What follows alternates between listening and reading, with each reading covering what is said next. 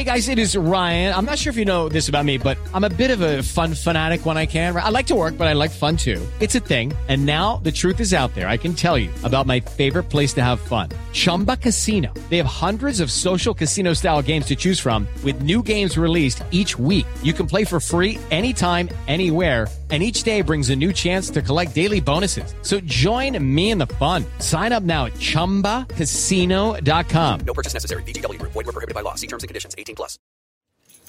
You ready? I was born ready.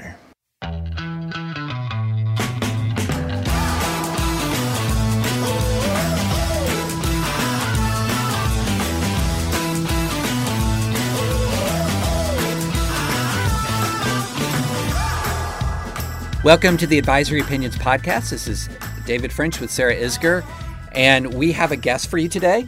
As I'm going to say, as you'll hear me say many times over the course of this podcast, this is a guest that I know and Sarah doesn't know, even though I thought Sarah knew everybody. But you're going to really appreciate this guest, Rachel Kleinfeld. Introduce her in just a second. Sarah, she knew her stuff.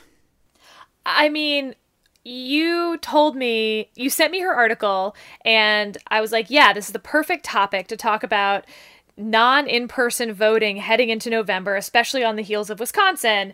But I thought we were going to have sort of a, mail voting good, in-person voting bad in the age of pandemic. And instead, I just feel like I experienced a PhD level class in voting behaviors, and she's just so knowledgeable.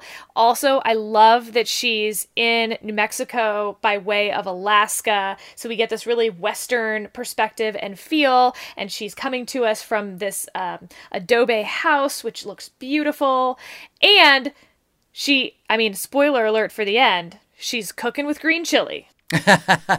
Well, and not to have any intra-dispatch rivalry, but so Jonah in his Remnant podcast had Lyman Stone on, and I would urge you to listen to all of that podcast. It was absolutely phenomenal. This podcast is every bit as good as the Lyman Stone podcast, but on a different topic, mail-in voting and the integrity of the election in 2020 in November, and it was fantastic. So without further ado, let's hear from Rachel. So as listeners know, Sarah knows everybody, but I know some people too. And one of the people I know is my friend Rachel Kleinfeld, who's a senior fellow in the Democracy, Conflict, and Governance program at the Carnegie Endowment, a member of the Bipartisan National Task Force on Election Crisis. More importantly, a person I've gotten to know really over the last almost 4 years now, as I've been working with Rachel with a group of people who are trying to do something about the problem of polarization in the United States. And I've gotten to know some awesome people from every corner of the American ideological spectrum.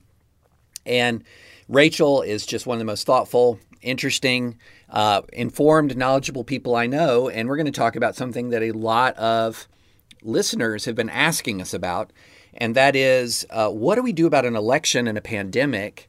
Specifically, what do we do about, specifically, is mail-in balloting a viable alternative to all of us gathering at once? And I don't know about you guys, but at my polling place, I don't think I've ever seen a volunteer poll worker less than 70 years old. And so God bless them. I mean, God bless them for doing it. But I don't want to expose them to a potentially deadly disease. So what do we do? And Rachel had a piece in National Review which had a two-part solution, drive-up voting and mail-in voting. And before we go into questions, Rachel, why don't you just sort of first welcome, and why don't you lay out what you said in National Review, make the case, and then we're going to respond with a Trump tweet. Absolutely. So first of all, thrilled to be here, David, and see your podcasting bunker there. And in terms of the arguments, I study democracy all over the world and look at how you build this system and how you make this system work globally, and then what that means for America. And what you see globally is two things, that pandemic can cause really low turnout, just extraordinarily low turnout in elections, like in Spain and France. It can also cause illegitimate elections because of that low turnout affecting certain voters. Clearly, the elderly are going to be real scared to come to polls, and possibly other groups. And so when you have certain groups that are systematically kept from the polls, you get less trust. America right now, which has always been a very high trust country, trust is one of the just lifebloods. I call it the immune system of democracy. If you have trust in your democracy can function. America's at historically low levels of trust right now. And so when you have an illegitimate election that affects your trust, it really, really hurts your democracy. So we were looking at what do you do about that? And mail-in and drive-through are two obvious solutions. It's not a brand new solution. So I think a lot of people in the media have just heard about this. And so suddenly it's like, oh my God, there's mail-in voting. It's a brand new thing. There's been incremental change in our voting system ever since the founders. So already you have almost a quarter of our voters voting by mail. That was 2016. You had, I think it was 23% of voters voting by mail, 33 million ballots by mail. So not brand new. We're talking about what do you do with the other 3/4 of the system. But, America didn't even have a secret ballot until 1890. We didn't have direct elections for senators until about then, too. So we've been changing our voting system over time. We introduced absentee voting for military overseas, which is a JAG who served overseas. You've probably done that kind of voting. I've been overseas. And vote by mail started 20 years ago in Oregon as the first state to fully adopt it. But since then, you have about 5 states that are all by mail, from Democratic Hawaii to Utah, very Republican Utah. Alaska, where I'm from, is almost half its voters vote by mail. So this has been pretty incremental, and it's been pretty state-based and pretty voter demanded in terms of how it's moved forward. And I think that's good. And what we're talking about now is just taking the next step to ensure that in a COVID-19 election where people would have to crowd together. And as you said, the poll workers are old. The majority of poll workers are over 60 in our country, and a very large plurality are over 70. It's all the little old ladies from the League of Women Voters who are coming out. And as you said, God bless them. I don't want to get them all sick. And so we're talking about a one-time change that would allow voters to alter their voting situation bit by bit. And if it works well, some states might keep it. But if not, they can make it a one-time change. It does not have to be a long-term thing. So, Sarah, you have a Trump tweet, right? I do. The president's actually tweeted several times about this. He's brought it up at the daily briefings. Let me run through a couple of them. So at the briefing, one thing that was funny was he started by saying, I think mail-in voting is horrible. It's corrupt. The reporter said, you voted by mail in Florida's election last month, didn't you? And the president said, sure, I can vote by mail. And the reporter said, how do you reconcile that? And the president said, because I'm allowed to. But more to the point, perhaps, he has said absentee ballots are a great way to vote for many senior citizens, military, and others who can't get to the polls on election day. These ballots are very different from 100% mail-in voting, which is, quote, ripe for fraud, in various all caps for some of those words, and shouldn't be allowed. He also said they had levels of voting, that if you ever agreed to it, you'd never have a Republican elected in this country again, referring to some of the money that Democrats had tried to put into one of the coronavirus bills. So a couple questions in here. One, I think it would be helpful, you talked about the 5 states that do all mail-in, but perhaps running through the other, where mail ballots stand in this country. Some require witness requirements, some have no excuse absentee. And then to get to some of the fraud point, and then the partisan point, which I thought you made pretty well in your article as well. Sure, there's a lot to unpack in those tweets. So, Trump has voted absentee. Mike Pence has voted absentee. Wilbur Ross, the Commerce Secretary for Trump right now, has voted absentee 15 times over the last 15 years. So this is not uncommon. That's partially because mail-in ballots are actually quite common in our country. So as I said, in 2016, you had about a quarter of the country voting by mail. You've got 5 states that are completely vote by mail. Now, completely does not actually mean 100%. What it means is that I am from Alaska, but I lived recently in Colorado.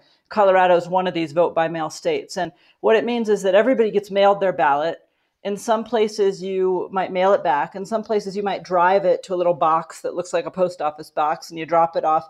And then there's always a couple of polls open for people who just really want to go to the polls. Some of them have disabilities, or you actually get the sticker in the mail. So you get the sticker either way. But if you answers my only objection. You really need the gold star right on your chest. Someone can pin it on. So so it's basically about flipping how many get absentee versus how many are in person. You're flipping it. So 5 states all vote in. There's 5 more where voters can request a permanent vote by mail already. And these are big states: California, New Jersey, also states that lean left and right. Arizona does it, Montana, Minnesota. So those 5 are really close to being able to make the shift. They already have these permanent vote by mail rolls. They already do a lot of their elections online, through mail. Online, totally different thing. 20 more states do some votes by mail. So Alaska, where I'm from, Anchorage, which is the biggest municipality, does vote by mail. That's 40% of all the voters. New Mexico. And when you say they do vote by mail, do you still mean it is automatically mailed to you, or you need to request it? It's automatically mailed to you in certain elections, so not all of them. So in New Mexico, where I'm from now, where I live now, a lot of municipal elections are all vote by mail. So those 20 states, that's how they do it. Some elections are entirely by mail, some you go to the polls. And so they have the machinery in place to do it. So what you're really talking about is about 20 states where they have absentee ballot requirements. So every state has absentee ballot, but where you either have to have a witness or a notary, and you often need a reason. And COVID-19 is not a reason. So in those 20 states, you're talking about a pretty major change. In the majority of states, you're talking about a fairly minor change. Should I go on to fraud and? I think so. I think there's a couple of issues on the fraud point. One is the integrity of the ballot itself. And then I think a lot of people so there's sort of this subculture mainly online. Anytime you're going to say subculture nowadays, you're often going to then say mainly online. That is really steeped in the sort of the hyping of vote fraud as a problem in this country. And they're going to zero in on 2 words: ballot harvesting. So to talk about mail-in ballots and the different measures to ensure their integrity in general, and then if you could kind of move on and talk about what is ballot harvesting, because I guarantee you not everyone listening knows what it is. And it is not, and that is not something that automatically goes along with a mail-in vote system. That is, in other words, you don't get ballot harvesting automatically along with mail-in voting. So anyway, that sets it up. Go. Okay. Well, so first of all, people are absolutely within their rights to be concerned about their ballot. It's our most sacred. It's the most sacred thing we can do as citizens is to vote. And so we need our votes to matter and be counted. There's a lot of things that can interfere with that. And fraud is only one of those things that can interfere with our ability to vote. But I think we should just address head on that people should be able to vote without fear of fraud. It's really important. Mail-in balloting is really not much more subject to fraud than what we already have. And in fact, in the states that have been doing it the longest and the most, it's much safer than a lot of what we already have because they've worked on systems to make it safer. And if other states started now, they could also work on the system. So let me just say that since 2000, when Oregon started voting by mail, they've cast about 100 million votes in Oregon. 12 cases of fraud have been proven. So 12 out of 100 million, I'm not a math major, but it's really small. But in fairness, to push back on that a little, you mean proven in a court of law, which is extremely hard legally to convict in those cases. They're rarely brought because of the time and energy that it takes versus the crime itself. And B, they're really hard to convict. So to say there's only been 12 to me is one of the least effective arguments. Fair. Since in the last 20 years, Heritage has started the Heritage Foundation has started to collect cases of fraud. They're concerned about it. They've looked for them. They've found about 1,000 cases of fraud, most of them individual, out of 138 million votes. So, you're just looking at these vanishingly small numbers. It's not just that it's about proving them in a court of law. A lot of these cases of fraud, a lot of the 1,000, so vanishingly small amount, a lot of these cases are not systemic. So for instance, in Utah, when Utah started voting by mail, they did find one of the few systemic cases of fraud. That systemic case was that parents were signing their kids' ballots when their kids were out on mission, because so many kids in Utah, kids, they're over 18, they go on mission, their parents are still thinking them as youngsters, and they're signing their ballots. There are ways to catch these things. So in the states that have been doing vote by mail the longest, Colorado, where I used to vote, Utah is starting it now, what they have are two things to really prevent fraud, and they're pretty darn good. One is ballot tracking. That means that every single ballot is printed with a barcode. Every voter only gets one barcode. So if you are a voter and you say, hey, my ballot was lost in the mail, a new one is sent out with the exact same barcode. The machines can only tabulate one. So you don't get to vote twice. You don't get someone stealing your vote and sending it in. There's also signature matching. Now, the best states have machines that match signatures. They have your signature on file. They match it through the computer. And after a couple of cases in Florida, and there's another state that I'm forgetting right now, where there seemed to be a kind of systemic attempt to throw out the signatures of Black voters, they started to allow those voters to say whether that was really their signature or not. So there was this kind of secondary catch where the computer says it's not your signature, or a forensic expert says it's not your signature. They get back in contact with the voter. The voter gets to say, actually, that is my signature. I had a stroke and now my signature is different, or, what have you. So they're really good at catching these things. In Utah, the reason they knew there was this parental problem was because the signatures were being caught, and people were actually calling the homes and saying, hey, do you know it's a felony to do this? That's the other. So you've got ballot tracking through a barcode. You've got signature matching. The third step here is that in every state that has all vote by mail, it's a felony to impersonate another voter. The fines are huge. So even if you don't get jail time, which in most states you can get 5 years of jail time for this, people have been convicted and sent to jail. In Oregon, the fine is $25,000. I mean, these are serious. So this is not something taken lightly. And the cases are just vanishingly small. Now, ballot harvesting is something different, and I think we should talk about it. Ballot harvesting is happening without vote by mail. It's happening in current elections, and it's happened in the past. It's also rare, but it happened in North Carolina's 9th. That's probably the most recent, in 2018, where a Republican operative was gathering absentee ballots, and that's what harvesting is, when you have somebody going around gathering ballots and changing them or influencing the voters. It's happened most frequently in nursing homes. And you can imagine why. You've got a lot of folks who are perhaps influenceable, and someone goes in, and there's been special laws passed in Texas, for instance, bipartisan laws passed specifically about nursing homes and not influencing those people. If we did vote by mail in this election, first of all, you're not going to get random folks walking through nursing homes collecting ballots. It's just, that's the one place you are not going to get anyone doing ballot harvesting. It's just not allowed right now. Nursing homes are on lockdown. It could happen. The best vote by mail systems, which there's still time to set up, check for systemic things like that. That's why we caught the one in North Carolina. It's why we caught one in New York 40 years ago, which is when we started becoming aware of the issue.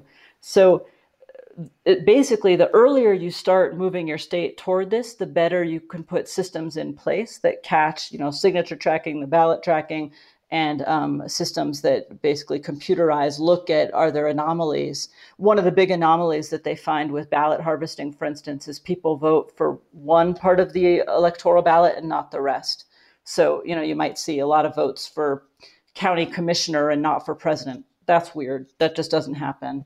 Or for president and nothing down ballot. That also tends to set off the computers. So these are things that are pretty easy to deal with. They're extraordinarily rare. I feel like I've talked a long time, but you also mentioned the partisan issue. And I do think that it's worth addressing this partisan issue because it's a really large misconception. Yeah, there's been this assumption, and David and I have touched on this, that even if it's true, I don't find it to be a good reason, that this system would favor one party over another, and that it, increasing turnout always favors Democrats and decreasing turnout always favors Republicans. And by definition, mail ballots will increase turnout. Therefore, to the president's point, Republicans will never win again. So that's a reason we should try to suppress turnout during a pandemic. Well, I don't.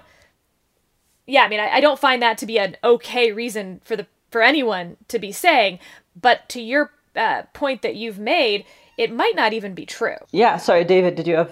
No, I was just going to say, I was going to echo what Sarah said, like to say, well, Republicans should be opposed to more people voting because if more people vote, Republicans lose is not a compelling argument to me at all. It should be that if more people vote and Republicans lose, Republicans need to think through their message to the more people who vote as opposed to trying to suppress the number of voters. So that's not a persuasive argument to me or Sarah, but there are an awful lot of people who that's a pretty persuasive argument that, hey, if more people vote, then we're going to have, we're going to lose our country, Well, and I think the flip side that they would argue is those people who were increasing turnout are low information voters. High information voters were already voting. So what they're really saying is they don't want to keep increasing low information voters who are simply showing up and hitting the, all Democrat ticket, but don't really know what's going on. And, I think that's the most generous explanation. yeah, that's the most charitable, Sarah. So, I mean, I agree with you about the basic point. Democracy should be about enfranchising voters, not winning by picking your voters. And I know, David, is a sports fan, and that's not how we play team games, right? You don't say, oh, my team always seems to lose this game, so I'm going to change the playing field until my team wins this game. Not how you play, football, baseball, and pick your sport. Unless you're my Houston Astros, in which case that's exactly what they did. Okay, fair point. So that might be, New Mexicans would feel good about an outlier argument for Texas. We've had a very long-standing rivalry. But you're also right that it's not true. And this is the part that I find the most interesting, is that there's this assumption, and a lot of voting behavior has to do with, a lot of voting rights behavior has to do with really strategy on both sides of the aisle. And let's just be honest about that. But first of all, there's very little proof that it would happen differently, that would be the case in general. But in this particular election, it is particularly likely to be untrue. So this particular election, the people least likely to come out to the polls are elderly voters. We know that elderly voters lean Republican.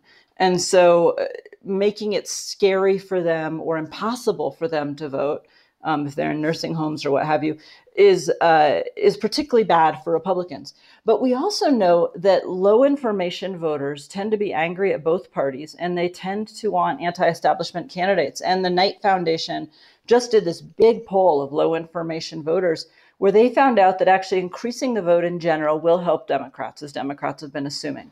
Nationally, they'll win the popular vote by more, but they'll probably lose the Electoral College because in swing states, Arizona, Florida, Pennsylvania, Virginia, more non-voters say they want to vote for Trump.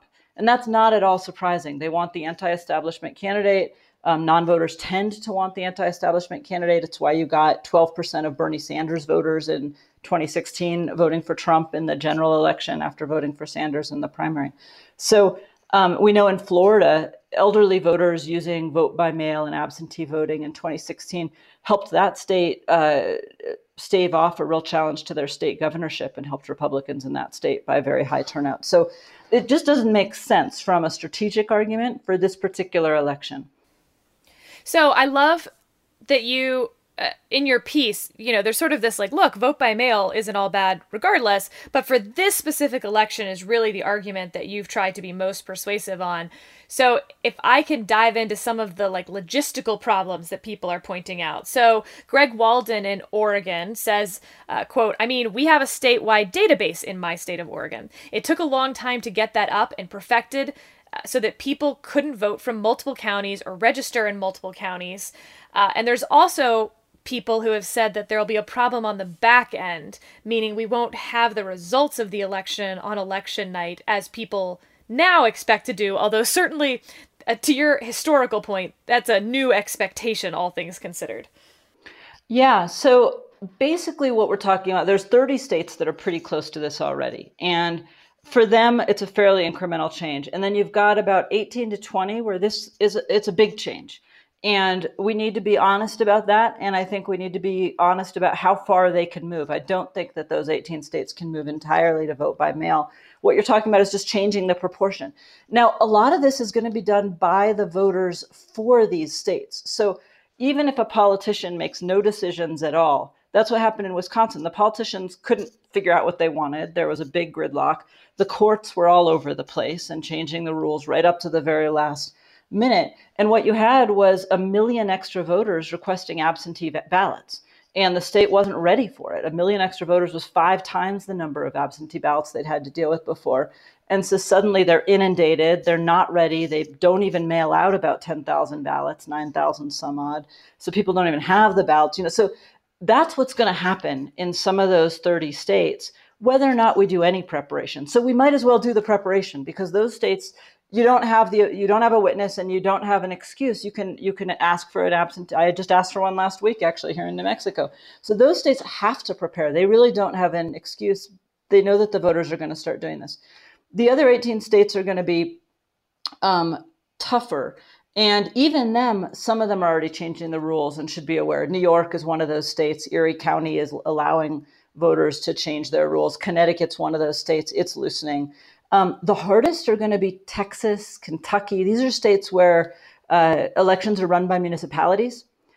Each municipality has its own database. Each municipality has its own procurement ability for ballots. That is a tough problem.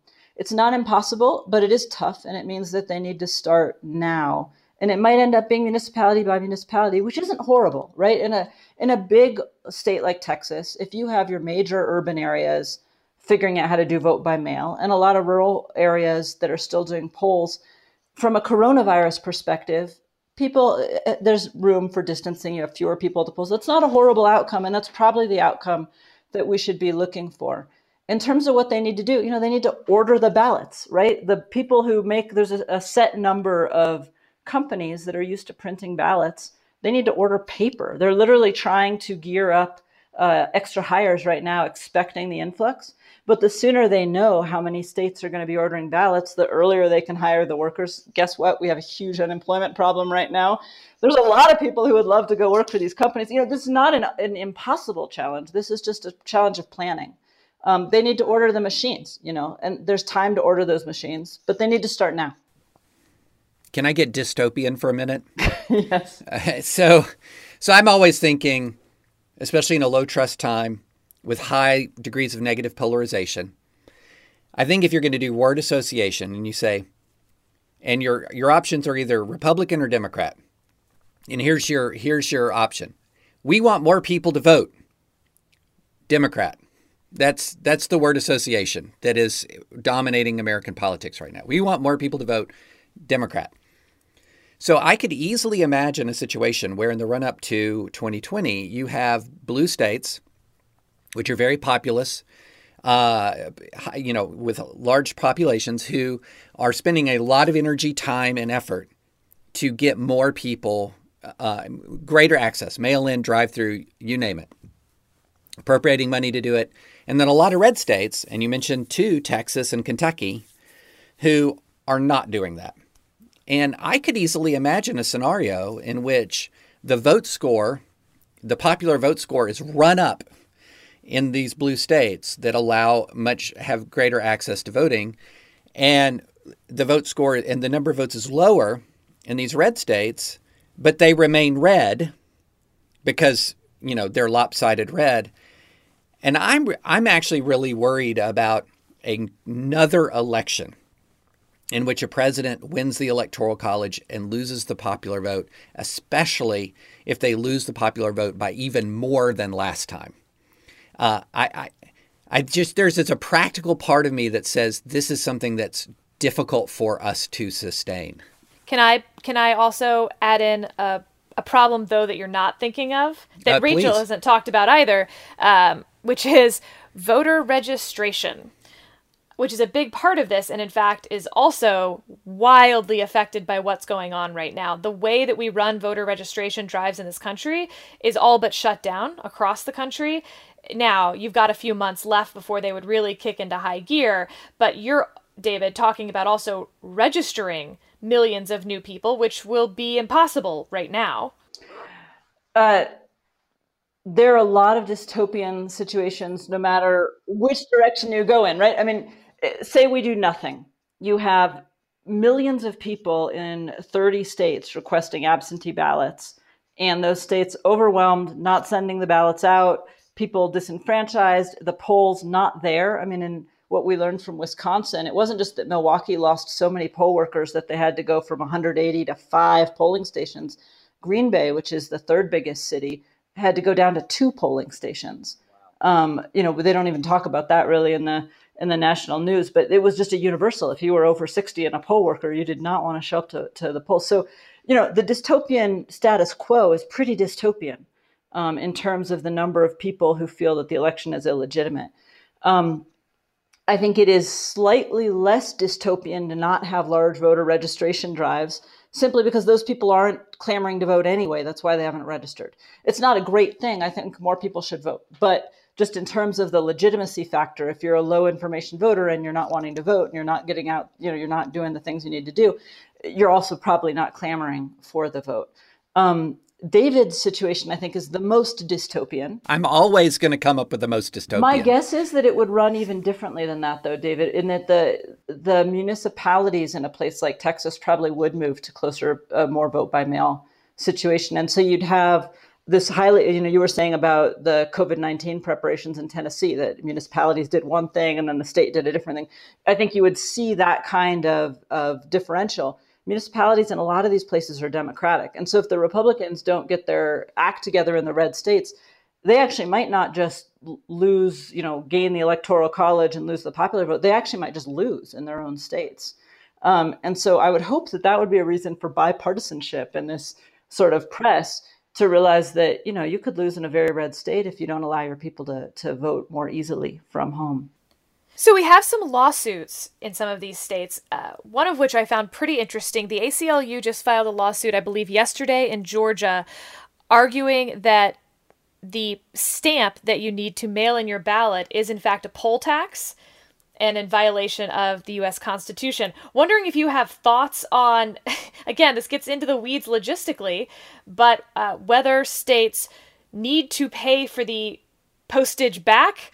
I mean, in Colorado, it was just a no postage back. The state paid for it, and it was just a franked letter already, and you just dropped it off. You can also drop these off, right? You can have, if the ACLU prevails in this argument, which I'm not going to take a legal stand on, it would be easy enough to set up these mailbox-like things. It's just that they cost money, right? All of this stuff costs money. Now, nationally, we know that, not nationally, in the past, historically, we know that vote by mail saves states money. Colorado saves about $6 per voter. Once you've got it up and running, it saves states money on each vote.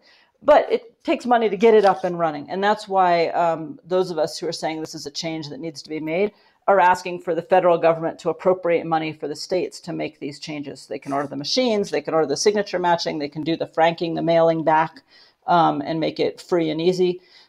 But you can always set up drop-off locations. That's also the drive-through part of this. In some states, I live in New Mexico. There's a lot of Native Americans who don't have addresses for all sorts of reasons. I used to live in Alaska where a lot of Native Americans didn't have addresses. You're going to have some polling stations and you're going to have some drop-off locations. So that none of these things seem to me deadly to the idea. What they suggest to me is you better start planning yesterday, but definitely today. Okay, what about in Texas? The state Democratic Party filed a lawsuit just to change the absentee ballot rules so that the pandemic would qualify as an excuse. So not move to all mail, but just increase the ability to request an absentee ballot. Is that acceptable to you or not enough? Yeah, so a lot of us who are arguing that states should move, that's the kind of thing we're recommending in these states where it's going to be particularly hard. Now, that still means they need to plan. If they don't plan, they're going to end up like Wisconsin, because a lot of people are likely to request those absentee ballots. But to say, look, COVID-19 should be an excuse. You should be able to request your ballot ahead of time, and then you should be able to mail it back is kind of the simplest change. The other change that some of those states need to make, the other two changes, one is to get rid of witness or notary requirements. Obviously, if you're sheltered in place and you're single, you don't have a witness. You certainly don't have a notary. Which Wisconsin had. Exactly, which Wisconsin had until a judge struck it down. And then by the time the judge struck it down, there was barely time to mail them back. And you just don't want that. It just screws with the whole legitimacy of the election.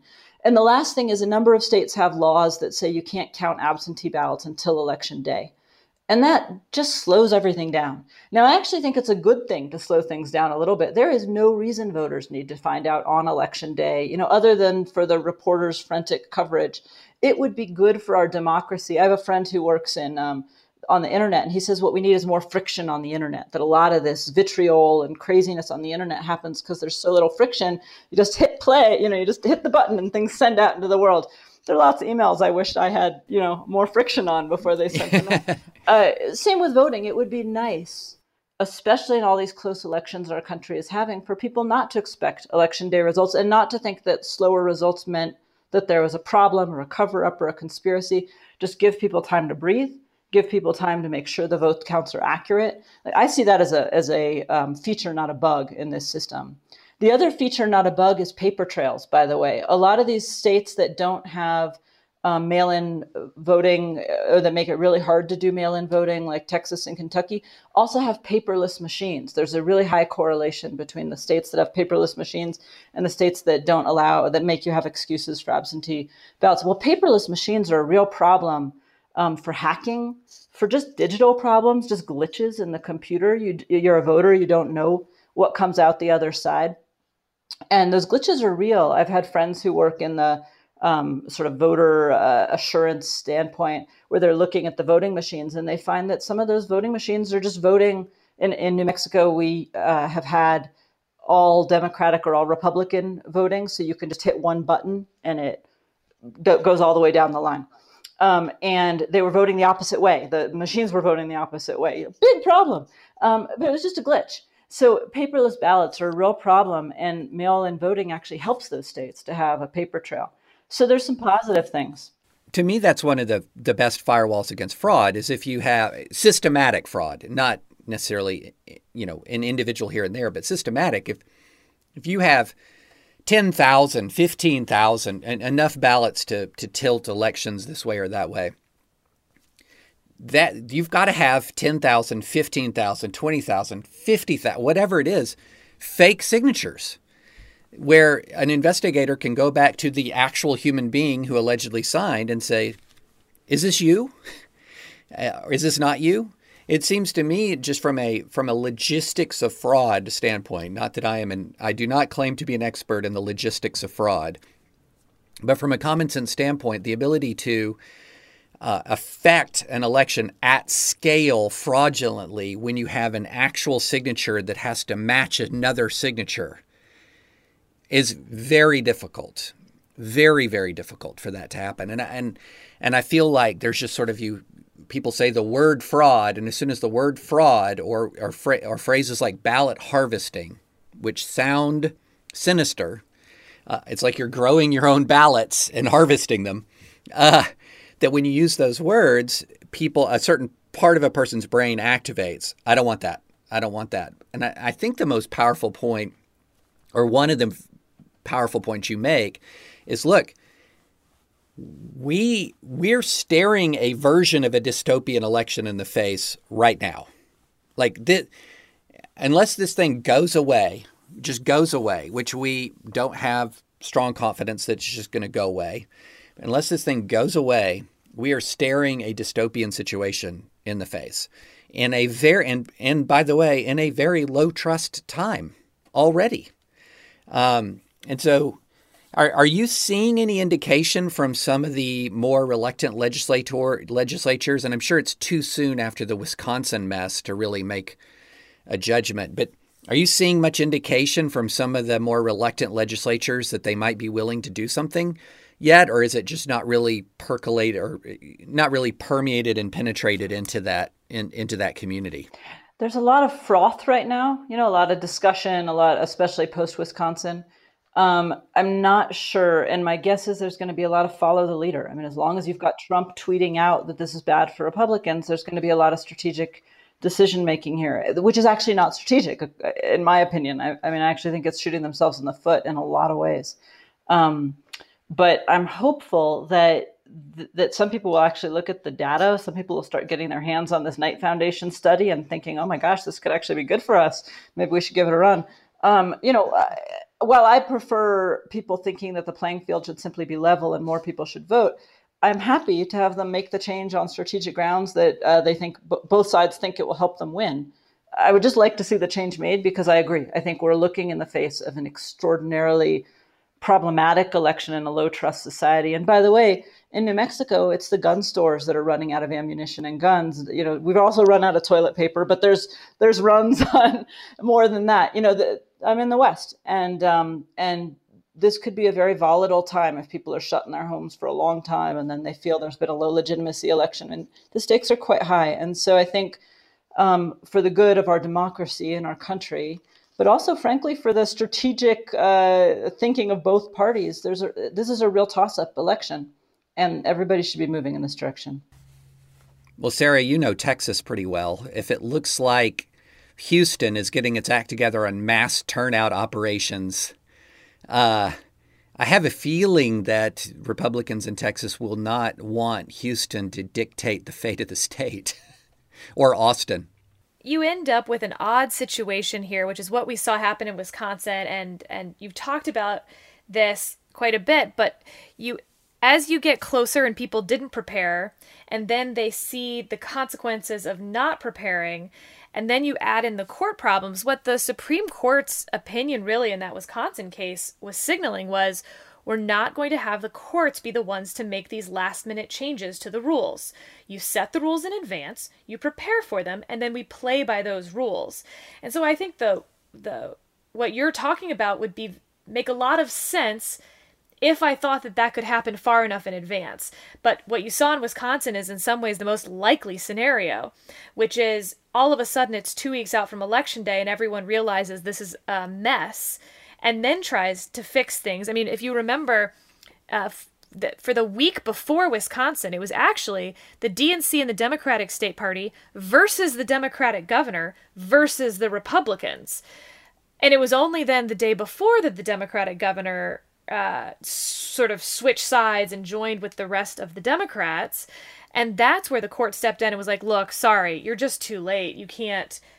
he didn't have the legal authority to change it on his own, first of all. But second of all, we're not going to change the absentee ballot rules, with hours before the election. And so, yeah, what you're saying would make a lot of sense. But legally speaking, I think it's far more likely that you end up with another Wisconsin. So Wisconsin was a perfect example of a snafu for all who know. I'm not going to say it on your podcast, but, situation normal. Yeah. But what you're talking about is the Purcell rule, which is there's this strong preference that judges shouldn't change election rules close to the election day because it confuses voters. That seems to me a very good general rule. In Wisconsin, it was even more messed up than you're talking about because a state judge did change the rules. So they were partially changed. The Supreme Court accepted part of the change. So if I was a voter in Wisconsin who wasn't paying a huge amount of attention because, for instance, I was dealing with being recently laid off, dealing with children at home, trying to, go grocery shopping with my gloves on and my new homemade mask that I sewed, right? Like a normal person, you're like, wait, the judge said now we can put our ballot in now, and the state legislators are even So it was not the Purcell rule because the judges had already changed things. And then you were just talking about how much are you going to allow that change? Basically, right now we have 7 months. 7 months is a lot of time.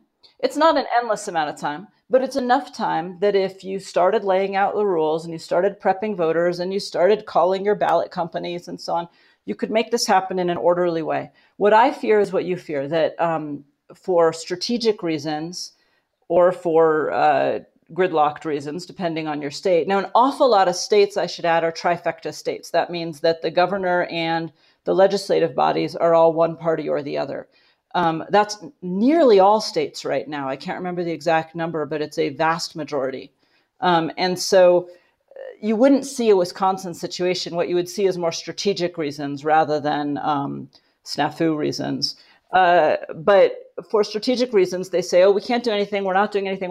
And then they change things 2 weeks before, and it's just a god-awful mess. That seems not unlikely. And I think it's really up to voters of both parties to say, we don't want that, actually. This is our most sacred duty as citizens, and we would like our government to act in a responsible way.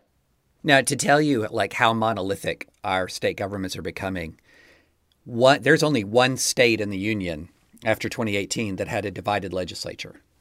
Like only one state out of 50. That's remarkable. And you're exactly right. The number of trifectas only went up after the 2018 election. So there's a lot of states with a huge number of Americans. I believe the large majority of Americans are living under this trifecta state government. And I mean, putting my dystopian cap on, I think you're going to see movement over the next several months that is 90% strategic and 10% idealistic. Yeah, which is why I'm pushing the reality that, this is good for Republicans. Yeah. We think it's good for Trump. It might not be good for Republicans if Mitt Romney was the candidate, right? If you had a more normal candidate, you're low.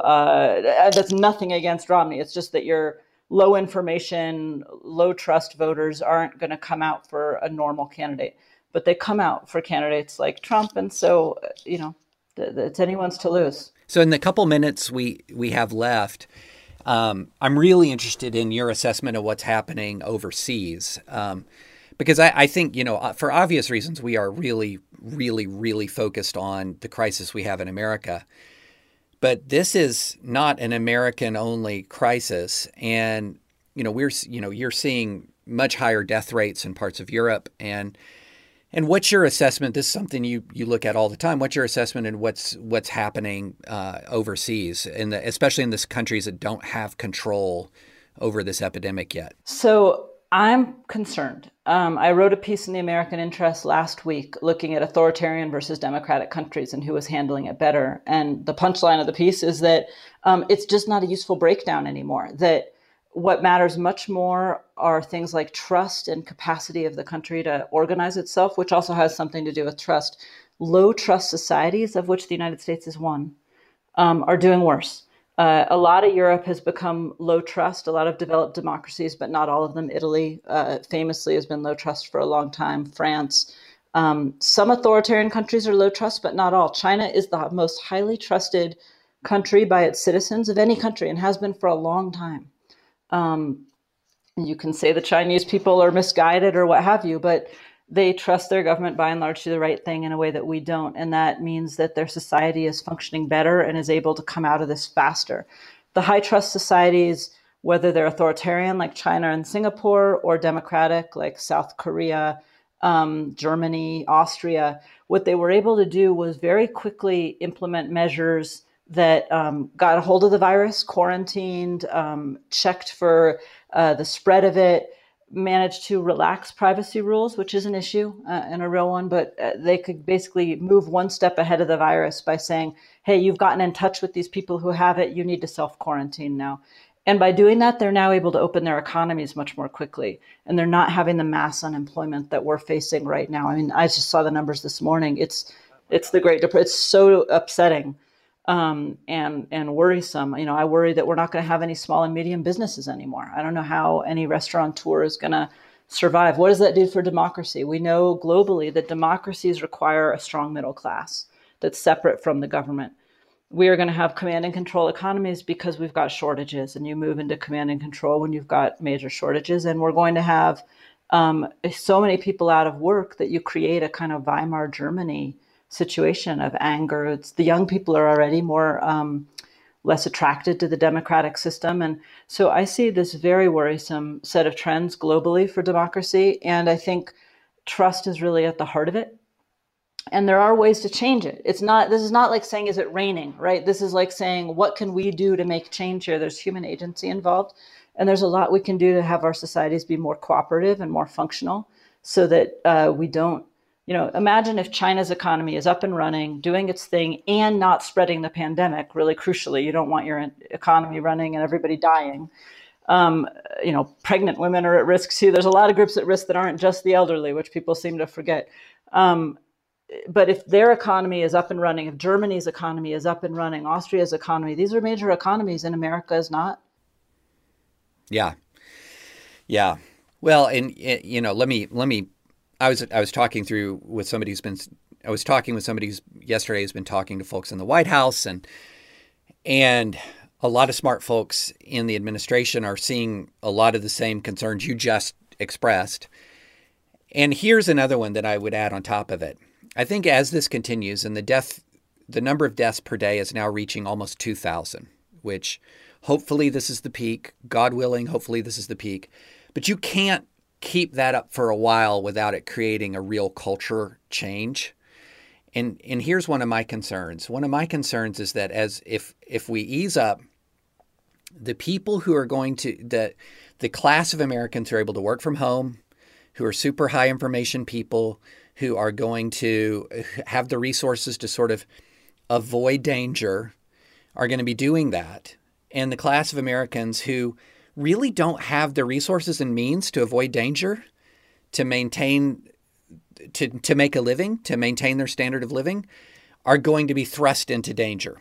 And I feel like you could begin to see some real class tension on that basis as well. I think that we have not yet begun to appreciate, unless by miracle we get this under control much faster than we anticipate. We've not yet begun to understand the cultural and political changes we're about to experience. I agree. I mean, that's why I brought up Weimar. And as a Jewish American, I don't bring that up lightly. I mean, I think that this is a really dangerous moment when you have those kinds of differentials. Now, we already know that the virus is killing Black people at much higher rates and Hispanics. Hispanics are being laid off at vastly higher rates, and young people under 30, are being laid off at vastly higher rates. And poor people are also being hit really hard. So you have a population of poor people under 30 who are already disenfranchised in various ways, who are really angry at how this is being handled. That is not a good situation for a democracy. You have other people who are white, who have pre-existing conditions, perhaps, who are living in rural areas, who are facing major, their cities have already been shutting down, their towns have already been shutting down for a generation. Now they're really shut down. Their dollar store is closed or what have you. What's happening there? You're probably seeing higher rates of diseases of despair, which were already on the rise, right? Suicide, alcoholism, probably not substance abuse because they probably can't get it as easily. But, so you're seeing hardship across different groups that are already facing so much hardship. And then you're seeing those of us who are living, with 2 refrigerators and a freezer. We live in New Mexico. I told my husband we had too much green chili in the house and we couldn't have any more green chili unless because our fridge was full. He bought an extra freezer. So, we have an extra freezer that is now being denuded of green chili and filled with other things. We live in that kind of a house. The ability to keep ourselves safe is much greater, and the disproportionality is I think it's going to just be blatantly obvious if this continues. And a democracy can't handle that, even if there isn't violence, even if there isn't riots. The anger at a democratic system that is so highly disparate in the outcomes for its citizens means people lose faith. And that can take a lot of really negative forms. Well, that is a dark note to end on, but I do think that you need to tell us your favorite green chili recipe. So we go out on something a little happier, or just your favorite recipe overall. What is the thing that you have learned to cook or really enjoyed cooking in your quarantine time with your extra freezer? Oh, I'm a big cook. So we've been having, I just made a red chili pozole yesterday. I made a green chili pozole last week. We're going through the chili of all sorts. I made enchiladas that were so spicy that even my husband couldn't eat them. So those have to be dialed back a little bit. And before this all started, I had a sourdough starter from Alaska. It's 100-some years old. And wow. So we have been having a lot of sourdough. So yeah, it's been good from an eating perspective, I must say. David, do y'all have a favorite recipe that you've been doing? Me? Us? I have to say that, so we're Southerners, so we have casseroles, and there is a casserole dish called chicken tetrazzini that my mother made that Nancy has tweaked that is spectacular. And so what Nancy does is she'll spend Saturday and she'll cook all day on Saturday, and she just has pan or dish after dish after dish after dish of tetrazzinis and baked ziti and lasagnas. And then she goes and she distributes it to her parents, to my parents, to her aunt. And so she's sort of like become a one-woman logistician. And I have to say, I'm not tired of this at all because this is like comfort food from my childhood. I mean, I'm just getting warm feelings with every spoonful of or every dish of chicken tetrazzini. So, yeah. So what about you, Sarah? I mean, we've done really exclusively cooking over here. So, and we are not particularly into cooking. We eat out a lot, but it's been pretty fun. My family has a recipe for yeast rolls that is very famous. And when I've tried to apprentice under my cousin, he's the age of an uncle, but he's actually a cousin. I apprenticed several years ago. And then when I tried to do it on my own, completely fell flat. But now I've had the time to figure out what was happening, and I was able to triangulate it because his son, who is also very good at making these rolls, lives in Mexico City now, and his weren't working either. And so what I ended up figuring out was that I put a pot of boiling water into an oven set to 120 degrees for the rise, because the issue was in Houston, we've got humidity, and it was aiding the rise of the yeast rolls in a way that was not happening in Mexico City or in DC. So that has been my biggest scientific and cooking accomplishment for the quarantine. High degree of sophistication there, Sarah. My goodness. No kidding. I'm sending my 5-year-old to apprentice with you for the chemistry lesson. Well, Rachel, I love doing A/B testing for my cooking. This is a big thing that my husband has put up with. Well, Rachel's time is in demand, as is obvious from the amount of knowledge she had on the subject. So I want to thank you for giving us an hour of your time. Thank you for the depth of research that you've done on this. That it's always good to hear from people who have studied in depth on a contentious issue, and really appreciate you taking the time. Appreciate your dedication to really understanding this from every perspective. And I also appreciate you being the first guest on our podcast that I knew and Sarah didn't know. Huge event. Great. It was a great pleasure, David. It was wonderful to see you and Sarah, and thanks so much.